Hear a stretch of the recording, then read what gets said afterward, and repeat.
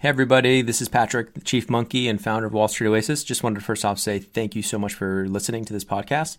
Second, want to make sure for any of you in the market for financial modeling training, remind you that Wall Street Oasis does have some incredible financial modeling training courses, including Excel modeling, financial statement through, linking up the three statements, DCF, valuation, M&A, LBO, even more niche courses like 13-week cash flow, venture capital course, real estate modeling, you name it. Go ahead and check them out at wallstreetoasis.com/courses. Thanks for the support. Hello and welcome. I'm Alex Grodnick, and this is Moving Up, a podcast about secrets to success, struggles along the way, and life in general. Today on the pod, Rob Petrozzo, the co-founder and chief product officer of Rally Road. Rob tells us how a kid with a passion for art went on to co-found a fintech business that lets people invest in the stuff they're passionate about. Such a cool company and such a good story ahead. Let's dive right in. All right, Rob, welcome to the pod, man. Thanks for coming on. Likewise. Thank you, my friend. So you're in New York. You've got a very, very cool, disruptive fintech company, and you're surrounded by cool collectibles. I'd love to hear about, I'm sure we'll hear about how those two worlds collide. So give us the teaser of what the business is, and then we'll get into who you are and how this all came to be. Yeah, so I appreciate it too, man. So the short answer is that Rally is the first ever liquid stock market for buying and selling equity and collectibles. And that's at retail. So non-accredited investors, no minimums, no commission on trading. And every Friday and sometime during the week, we run an IPO, which for anybody that's familiar with the financial markets, it's the initial public offering. It's the first time a stock goes public where everybody can invest in it. We do that with everything. So things from classic cars to Babe Ruth bats to Birkin bags to, as we move into intangibles, things like wine, music rights, all these things that have a strong history of returns, but haven't really been accessible to the average person or the regular investor. So our whole goal is always connecting people with the things they care about and kind of letting them put their money where their mouth is and trade that the same way you might trade a stock. And that all happens within our app. Yeah, wow, so cool. So in the end, how many people end up owning some vintage Ferrari? Yeah, so in any given sort of trading day or any given initial offering period, we'll have a few hundred to a few thousand investors in one object or one item. And then when it trades, so it trades similar like bid-ask, the same way you buy and sell stock.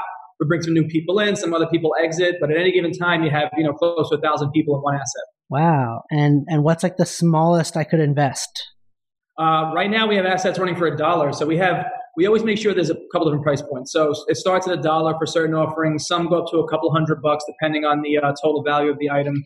But we have a bunch of different price points. So the idea is that, someone might come in and love comic books. So they might love Ferraris, vintage Ferraris. So they'll come in, they'll make that first investment. But really, we're trying to curate this world where any of the things that you care about are things that you can put your money into and you can invest in the same way as stocks. So if you came in for a comic book, and you want to dabble with a baseball card, or you want to jump into a bottle of wine, we always make sure there's a price point that makes it accessible where you can get a little bit of exposure, but not break the bank. So we start those around $1. It goes up to a couple hundred, but it varies on an asset by asset basis. Right. Okay. So then what happens after, like, I'm a huge Babe Ruth fan. I get access to investing in his bat. I buy a small share of the bat. I own it for some period of time. And now it's like, oh, wow, look, like the value of this bat has gone way up. What happens for me next? Yeah, so after that IPO, there's a 90-day lockup period where no transaction can happen. It's kind of like a cooling off period. During that time, we continue to surface any news, information that might affect the value, any auction results or insurance values. We have a museum here in Soho right now, which is our first sort of brick and mortar, where it's always on display, and we make sure there's events happening around it. So we're trying to bring attention to those assets, and then after that 90-day period is up, we open what's called a trading window. So the ability for you to sell at an ask, you say, all right, on paper, this has gone up 10%. And you might put an ask out the same way you would if you were selling regular stock for a 12% premium, see if anybody hits it. If someone makes a bid and wants those shares from you, those transact end of day at this clearing price so that you can exit your share and get your cash back. But we also always sort of field offers, and we always sort of make sure we're listening to the marketplace. And if we feel like the best time to sell an individual item might be now, or if we have an unsolicited offer to buy it off the platform, which happens often, come in. We always go to our shareholders, we poll them, we see what their thoughts are about selling, and we'll be in a position to take it to market via auction, via private sale, or find an unsolicited bid to buy all the shares out, which has happened a few times in the past as well. Rob, I love it. I mean, it makes total sense. It's like, why did that not exist a few years ago? It's one of these no-brainer things that seems really cool, and I see a huge opportunity ahead for you.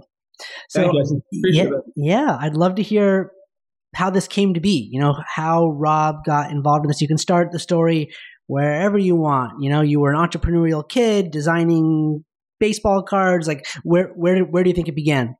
I mean, it's actually pretty close. I know we haven't met before, but that's actually, you're pretty spot on to a certain degree. So when I was younger, I was always my mom was a chef and like an artist, and my dad had a restaurant in Brooklyn, and it was just a lot of characters around at any given time. And like I would start by sitting at the bar at my dad's restaurant when I was really young after school, and I'd be like sketching people that came into the bar and would hang out.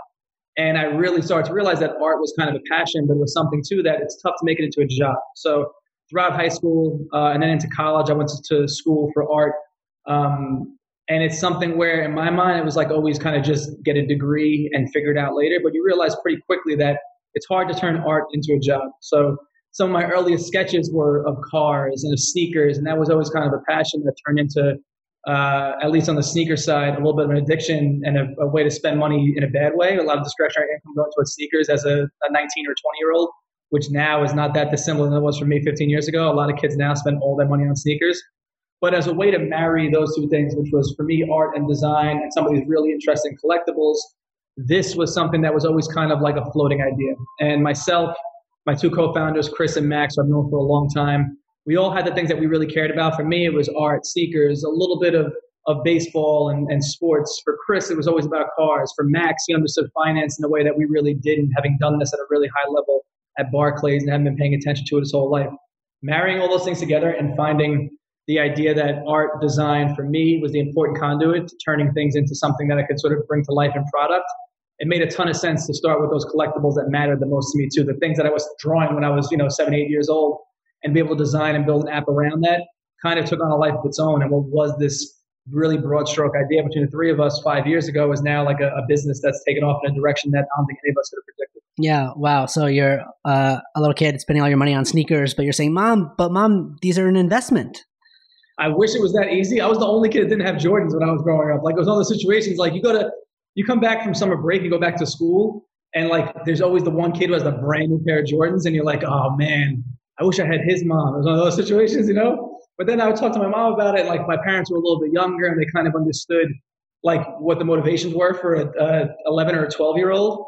And it was like, trust me, that's not important. These things will be important at some point. And it kind of nailed home the idea of an asset versus a liability for me really young, which was good. I think led to a lot of what we built here as well. Yep. Okay. So I want to pick up with the story. You're trying to there were some parts that we skipped over in between not knowing what the hell you're going to do with an art degree and then starting. I jumped straight there, dude. I jumped straight there. Starting this company.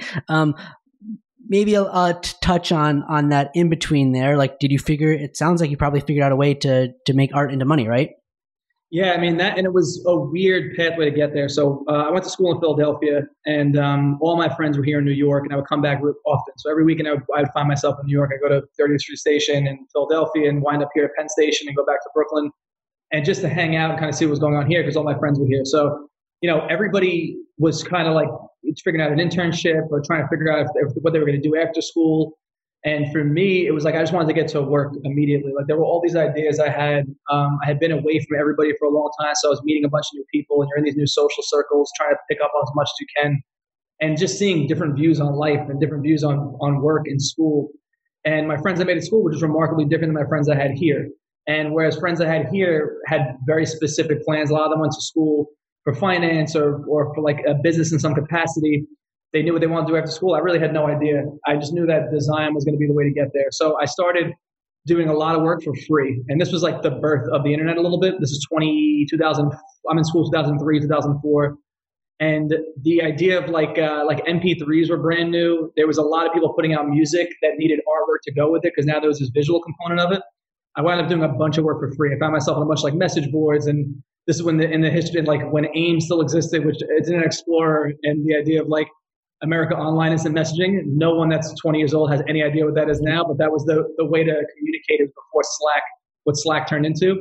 it was really easy to contact people and say like, I'll do some work for you for free. And that's what I was doing. So I was doing like logos and like covers for CDs and all these random things for these semi-known but mostly unknown artists. What happened was I got super lucky. A box that got printed of cover art that I had done for somebody wound up in a print shop somewhere in Queens. And at the time, Kanye West manager, John Monopoly at the time, was there picking up something else for a record label and saw what I had done and saw the work waiting to get picked up and said, who did this? And they said, me. He got on the phone and called me and said, we're building this new label around Kanye. His album's about to come out called Good Music. We got a check from Sony. We're gonna build the whole thing out like a startup if you want to come over here and work with us. And that was like the beginning of actually getting paid to work as a designer. And that led to a lot of awesome opportunities, but that was really the first step. Wow.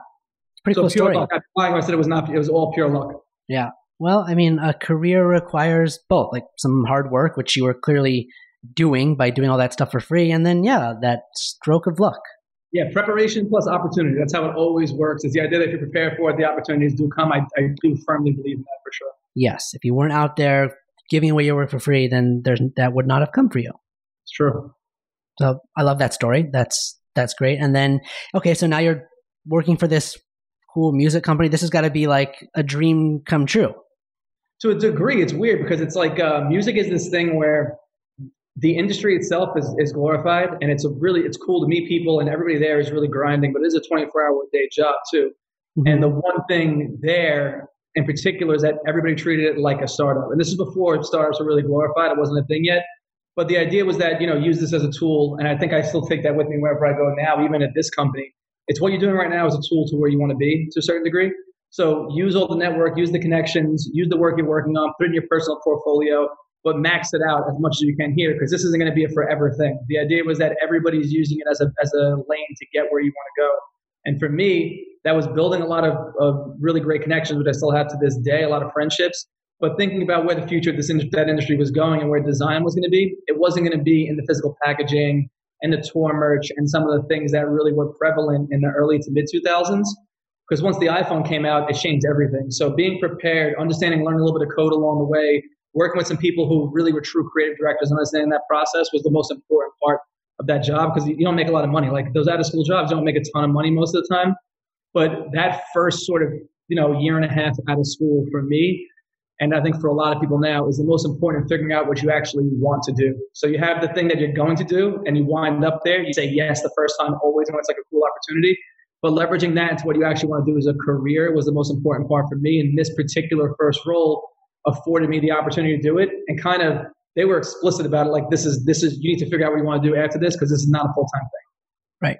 So yeah, like every single job, you learn what you like, what you don't like, and you start to whittle closer to what you were put on earth to do. So you took away some things that you liked, some things that you didn't like, and move on to the next. Yeah, absolutely. Then you kind of meet, it leads to a place where, like, you don't want to get stuck. To me, at least, you don't want to get stuck doing the same thing. Once you start to see yourself doing the same thing, no matter who you're working for or how cool the job is or whatever, like the great opportunity that's there, that once you get bored doing something, you're never going to put your all into it. And there's so many ways to make money now and to create careers that didn't really exist even 10 years ago. Access to information so easy. To build right now is cheaper than it's ever been if you're building on the tech side. The ability to collaborate with somebody they've never met before, just via DM or a quick conversation, turn that into something that you're both working on and passionate about, and potentially find co-founders that way, has never existed like it does right now. So, that was an awesome opportunity, and I still maintain so many different friends and connections in music, and I'll still work on like albums every now and then for individual artists that I came across on the way. But really, like 07, 08, there was the iPhone comes out, the App Store follows. And now that changed the whole dynamic of where we are in terms of design, what design actually meant. And that transition from what was an artist to a designer to a product designer happened really quickly through a lot of those same connections that I had made during the time of music. Right. So did you see yourself kind of always staying in like that startup space, or do you think, oh, I can go work for Apple now? I've got like these connections and some little experience. Like what were you thinking? Yeah, I thought that, and then as quickly as I started putting a resume together, I realized like I would love to be in a position where I could do something from zero and not be at the huge brand. I think that's another big thing that's changed now. When I was younger, now 36 years old, you look back and it's like the be all end all back then was big names, and it was Apple. And like the idea of going independent or doing something on your own really didn't exist the same way it does now. It wasn't looked at as a viable opportunity. It was looked at as like something you do if nothing else works out. So like if you're in banking, it was always go to Goldman. If you're in tech, it was always go to Google, like in terms of where you are in New York, California. Now it's being at a smaller startup that you truly believe in and being able to contribute to that success hands-on is so much more interesting to me, at least, and to a lot of people. And the opportunity is afforded. So if you want to work hard and you want to be at a place where, you know, your fingerprint can be on the pulse of what you're working on, you really contribute in a way that you're not one of 10,000.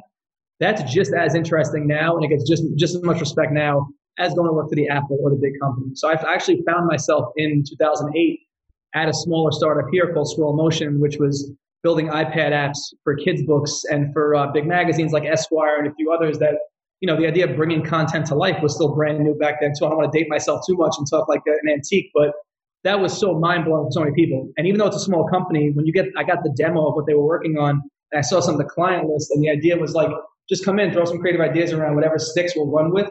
That was so much more interesting and appealing to me, and you get to prove it in a way where it's not just one of 10,000 people working on something. So that's where I wound up right after Good Music and right after working inside that industry, which was, you know, preparing me to go work in startup more than anything else. Yeah, no, Rob, I mean, you've carved out an enviable position for yourself, like, you know, from going to not knowing how the hell I'm going to make money here to being able to like actually contribute and be part of the creative process and see my work come to life. Like that's, and make money for all of that. Like that's a pretty good combination.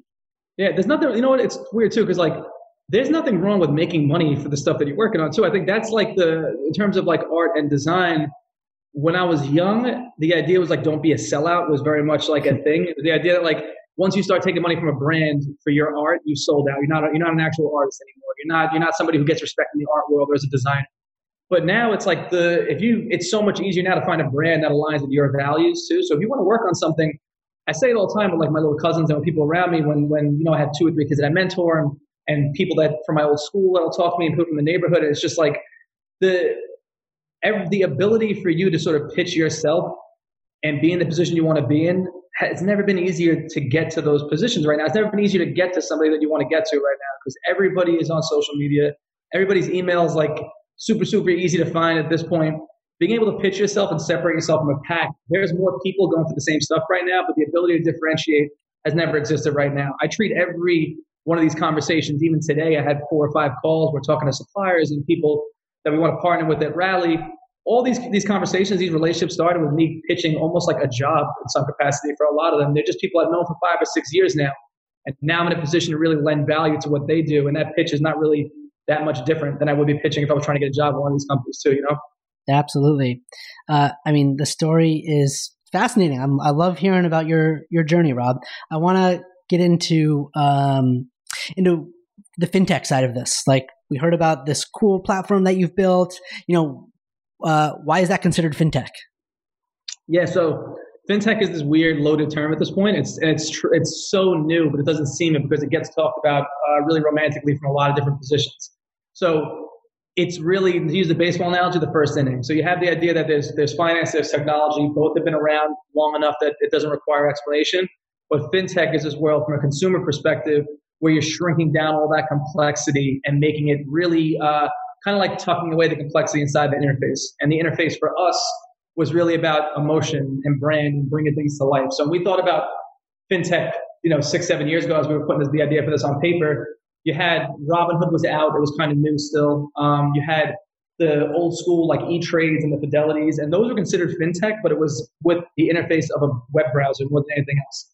The idea of putting it in your hand for us, we always wanted to walk the line at Rally between consumer and finance where they move seamlessly. We have a carousel with all these things that you really care about, but there's a financial motivation to it too. So for us, fintech and why we jumped into fintech was that everyone was disrupting individual spaces, but in our mind, no one had done it in the way that was immediately recognizable and not talking down to an individual. So all these finance apps at the time, and even still now, a lot of them, it's a ticker symbol, it's some charts, and then it's a lot of complex and a little bit kind of condescending verbiage that speaks to people in a way that it's like, you don't know finance.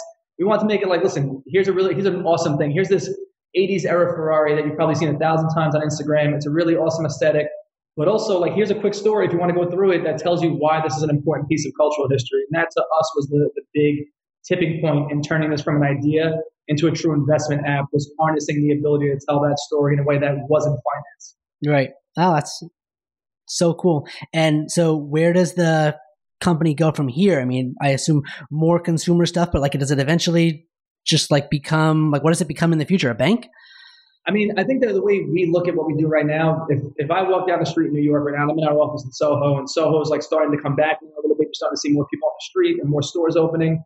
You look around, you're surrounded by all these really important sort of social aspects of where we live in New York, of what downtown looks like. And there's a bunch of street art. There's people walking down the street with, like, you might see somebody with a very specific watch on, like a vintage watch. You might see a cab drive by. And in my mind, like, all these things I'm thinking about, I see a cab drive by now, and it's so rare to see cabs on the street, like, especially now, but everything is Uber.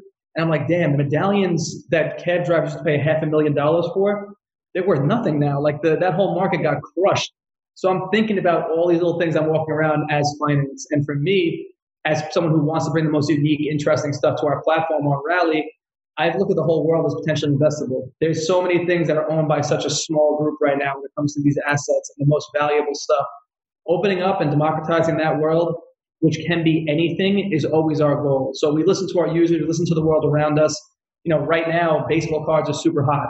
And that's something that for the last, 3 or 4 years, we've been heavily investing personally in that marketplace. And I believe in it. So any of those things that we find that we believe in should be on Rally. You should have the ability to invest in anything that you find value in, and you should have the ability to price that with a group of people who are as passionate about it as you are. So anywhere that passion intersects with finance is a place that we want to be as a platform. Yeah. So cool, Rob. So I'll get you out of here on this piece of advice for someone early in their career, first job, still in college, trying to get their first thing going, trying to align passion and business. Like, what do you tell someone like that? It's right now, the information is so accessible that even now I lean on the same thing I leaned on when I was 15 years ago when I was in college, that learners inherit the earth. And the idea is that the learned are always going to be there. The idea of going to business school or being an apprentice or being on the job, everything's important, but it's find your own way, because the learners do inherit the earth. The idea that we're constantly moving forward. You can take some time off, and everybody should, just for mental health purposes, not worry as much about what the future holds in terms of your bank account. But to be learning in the places that you find the most interest, that you're the most passionate about. Everything can be a job right now. As long as you're constantly learning and you're open to learn new things, the opportunities are always going to be there. And that's not like the old school idiom, kind of tuck it away and it's a quote in a book. It's true. No one's been more willing. There's never been a time where people are more willing to teach others, and a time where more information is accessible. The idea that you can keep learning without having to go to school, to me, is something that's very, very relevant right now more than ever. Yeah, Warren Buffett says take the job where you will learn the most, not the one that will pay you the most. So that's it. The money comes. You know what I mean? That's honestly the truth. I'm not just saying that. I'm saying that from experience, not just because it's there. Like, the money will always come if you're working on something you're passionate about. The cream does rise to the top, and your ability to sort of turn information into action has never been easier than it is right now. Everybody should be thinking that way, myself included. Well, I love it, Rob. This was so much fun speaking. Thank you again for coming on and sharing your story and the inspiration and everything. It's been really enjoyable. Alex, thank you so much. I really appreciate it. Thanks for listening today. If you like Moving Up, the best way you can support us is by telling your friends and leaving a review on iTunes. Thanks.